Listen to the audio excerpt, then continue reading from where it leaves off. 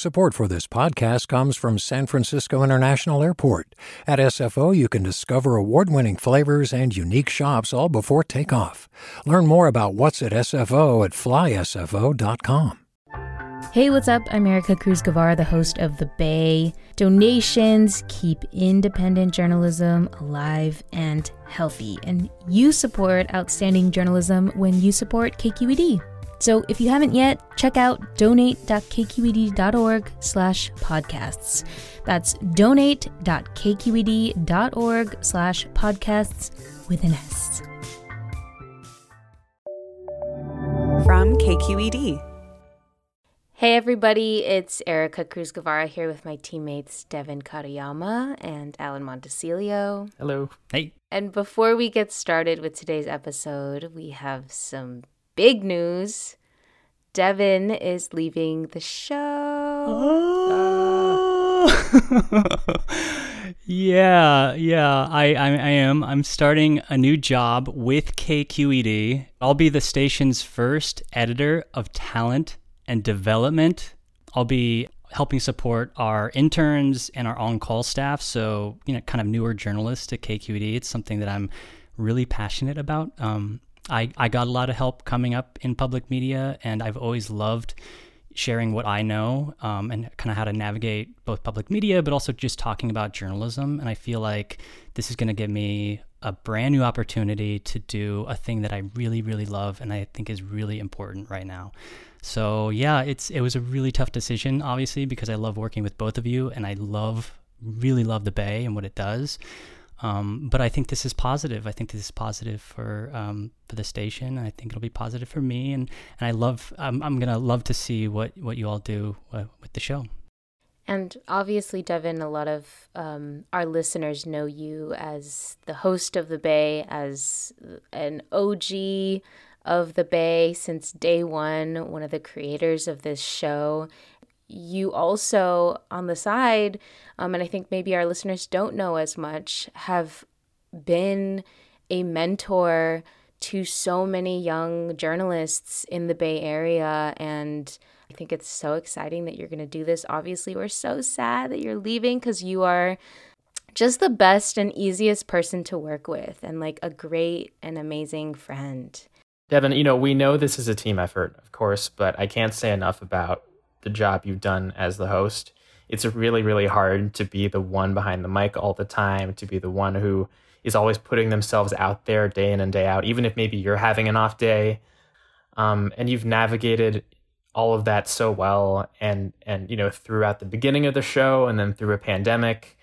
And you've somehow managed to be a great teammate through all of that. So we're happy you'll still be at KQED, but I know we'll miss you a lot, and I know listeners will miss you a lot as well.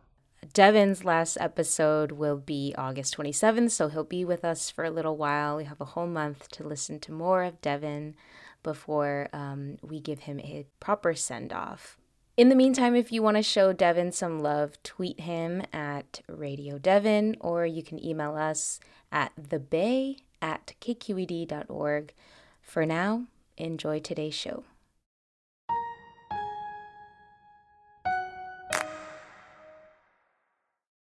I'm Devin Katayama, and you're listening to The Bay, local news to keep you rooted. For women and girls, riding BART often comes with the fear of getting harassed. So here in the Bay, a group of young people and activists decided that enough was enough, and they've been pushing the transit agency to do more to keep women and girls safe. A lot of systems are made with adults and usually cis white men in mind. And so when we wanted to really prioritize and center the needs of girls and gender expansive youth of color, that was a big shift. Today, the campaign to change policy and culture on the Bay Area's biggest public transit line.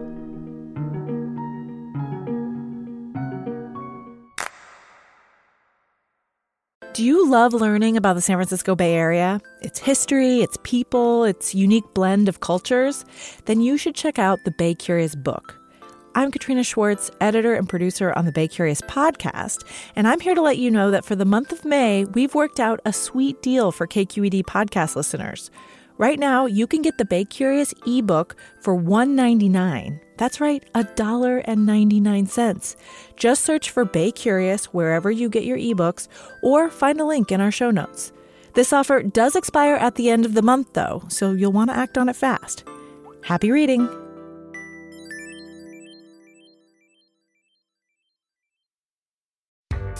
Hi there, I'm Rand Abdel Fattah from Throughline. If you're listening to this podcast, you know that KQED produces exceptional storytelling that keeps you informed, inspired, and entertained. Their podcasts cover issues from your neighborhood to the entire country and everything in between. Support this work today. You can help us continue to bring quality podcasts to your ears. Just head to donate.kqed.org/podcast. That's donate.kqed.org/podcast.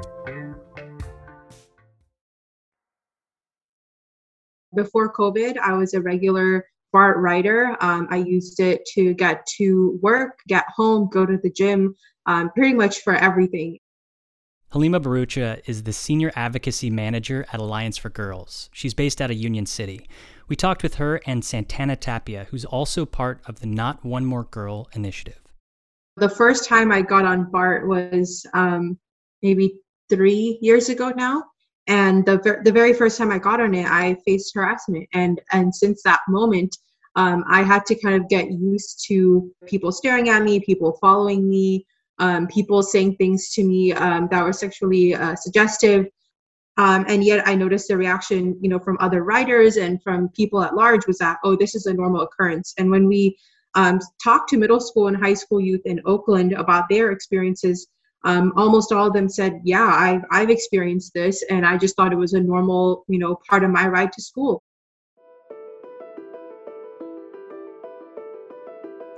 The Not One More Girl initiative began when our youth researchers engaged young people, in particular girls of color across the Bay Area, to understand their needs. And so it really started by listening to girls and gender expansive youth. These reports outlined the dire need for safety in public spaces, in particular on public transportation. And so we took that research and we did town halls and unpacked what the findings were and asked our community what they'd like to see in terms of solutions.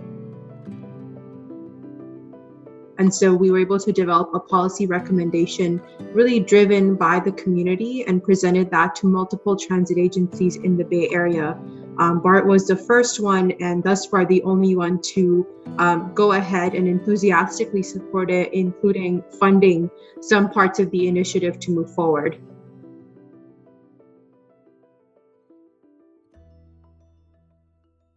Before the pandemic, I actually had just stopped taking public transportation because of the constant violence I would face as a trans woman. My full name is Santana Tapia. I live in San Francisco, and I got to be a part of the campaign, be on the posters, which was really fun. I actually had a job that I really, really loved in Oakland, but it often involved leaving the office late. So it meant more harassment at night, which made it even scarier. So the lack of safe public transportation was really one of the reasons why I left that job. Was there anything that made you feel safer on BART at the time when you were taking it? I feel like as trans individuals, and especially with myself, you kind of learned how to try to stay safe on public transportation. And so for me, that meant traveling in groups, never having my music on too loud in my headphones, never really being on my phone, just like always being present. So it was like a checklist of things that you could do to stay safe, but not to enjoy the BART ride, right? It was always stay vigilant, always stay ready.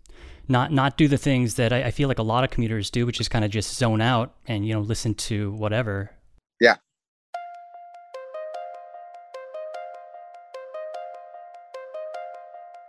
The Not One More Girl campaign's work with BART was well underway at the beginning of 2020, but then the pandemic hit and BART ridership dropped to an all-time low. So the campaign was put on pause for a while. But Halima says the pandemic showed that safety was even more important because the people still riding transit were often essential workers, many of them young people. Now the campaign has picked back up, and a number of the changes have already been made. One of the things that we did was putting together a comprehensive website page that I would encourage listeners to visit. It's bart.gov/notonemore girl. We have community options and community resources that are non-police for where folks can seek help. We also filmed a 3-minute bystander intervention training video that talks about how to intervene if you witness a sexual harassment. This is something that so many of our youth talked about experiencing in broad daylight in front of people, and no one said or did anything. I know it can be scary to intervene, when you see something like that happen. So we talk about how to do so in a way that is safe, in a way that is affirming, and some really easy steps that everyone can take. Offer options to the targeted person for how you can support them. You can offer things like, we can move to another car if you'd like, or we can get off at the next station and I can wait with you. Or if you'd like to report this to BART police, I'm happy to support you and be a witness in the report. Respect the person's wishes if they say no and they are okay. And how is that information being spread, and are there people actually being trained on this at this time? Yes, so BART has committed to making this video a mandatory video for all their staff, including their general manager, to watch.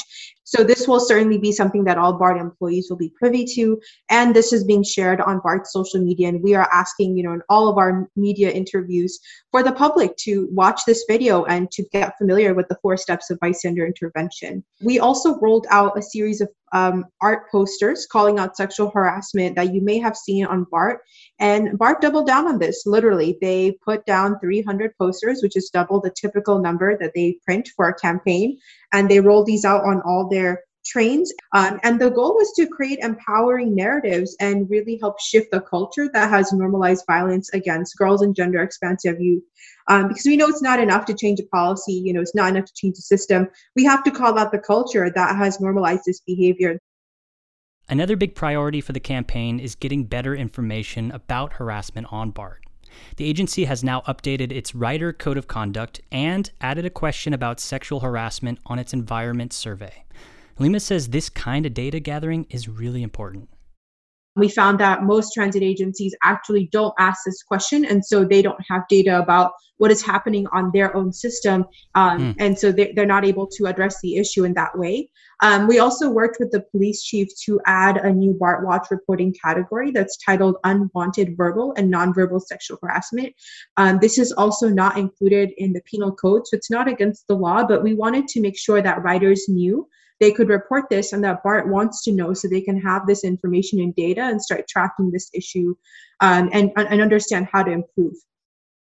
Santana, when you think about these changes that Halim's been talking about, is there one in particular that you're really passionate about or you're glad that's there? I'm very proud of the work that's being done, especially about creating ways of holding folks accountable that doesn't involve the police, right? I think a lot of times as people of color, we don't have the same access to being tender and access to also be socially aware. The machismo is very embedded, right? And I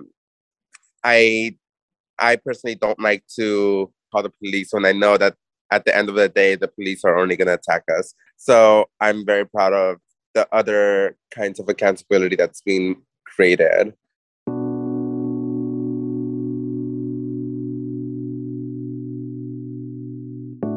Halima, you mentioned this, and I know that having young people, having people who are in high school and middle school show up is a big part of this initiative.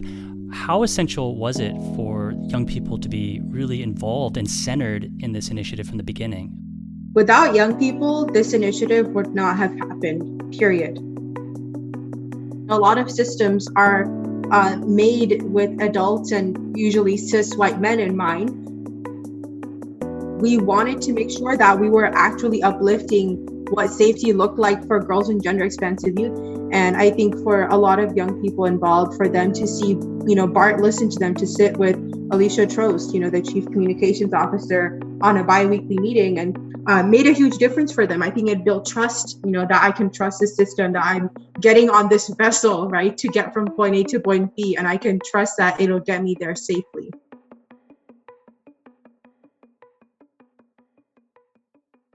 Santana, at the beginning, you said that you stopped taking public transit because of safety concerns, and that it was actually a relief to not have to do that. Do you think you'll get back on public transit anytime soon? Yeah. So one of the things that I do, I'm also a performer, a drag performer. And one of the reasons I had stopped taking gigs in Oakland was because of safety, right? But I find now there's a different kind of energy on BART that has led to me being not just open, but like excited to take part. What is that energy shift that you've experienced? Is it literally the campaign making you feel safer to ride? I know so. I know it's the campaign because it's not just around the energy that I feel. It's also the energy that my friends put out, right? We're not going on BART anymore and being like quiet and trying to like hide, but we're proud and we're unapologetic about who we are and not trying to like make ourselves smaller for safety, but making ourselves bigger for ourselves. And I think that has a lot to do with this campaign. And there's also this like warm feeling of knowing that even if something were to happen, there is ways to deal with it that won't end up causing more pain or more trauma.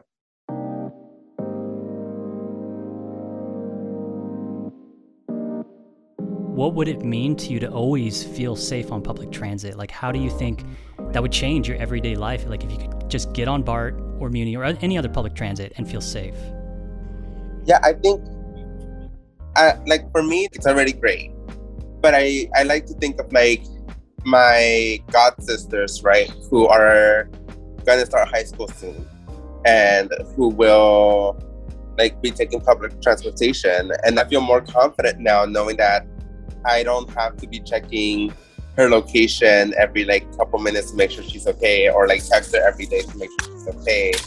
But instead I can just be like, have fun at school, see you after. Halima and Santana, thank you both so much. Thank you for having us. Thank you.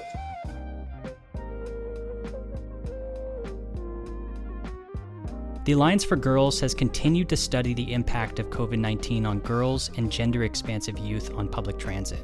A report is expected to come out in the next couple of weeks. BART is also planning to launch a second phase of the Not One More Girl campaign soon, so stay tuned. Thanks to Halima Barucha, Senior Advocacy Manager with Alliance for Girls, and Santana Tapia, who's also co-founder of Fluid, a trans-owned coffee and event space in the Tenderloin. We're going to be sharing some of the resources mentioned in this episode, like the bystander intervention video, in today's show notes, so check those out. This episode of The Bay was produced by Erica Cruz Guevara and Alan Montecillo. KQED's leadership team includes Jessica Plachek, Kiana Mogadam, Erica Aguilar, Vinnie Tong, Ethan Tobin Lindsay, and Holly Kernan. The Bay is made by your local public media station, KQED. I'm Devin Katayama. That's it from us to you. Talk to you later.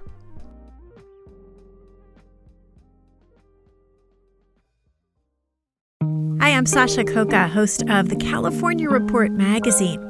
Every week, we bring you stories about what connects us in the giant, diverse Golden State. Because what happens in California changes the world. I love this place. We were once seen as like the place to be, California. The land of milk and honey. That's where you go to Sunshine State, but we just have challenges right now. KQED's California Report magazine. New episodes drop every Friday, wherever you get your podcasts. Hey, it's Avery Trufelman, host of Articles of Interest, and I've got to say, I've been a fan of KQED ever since I was a little kid, and I would come out to San Francisco to visit my grandma. It was just what we'd always turn on every time we got in the car, every time we were making dinner and turning on the radio. It was always KQED.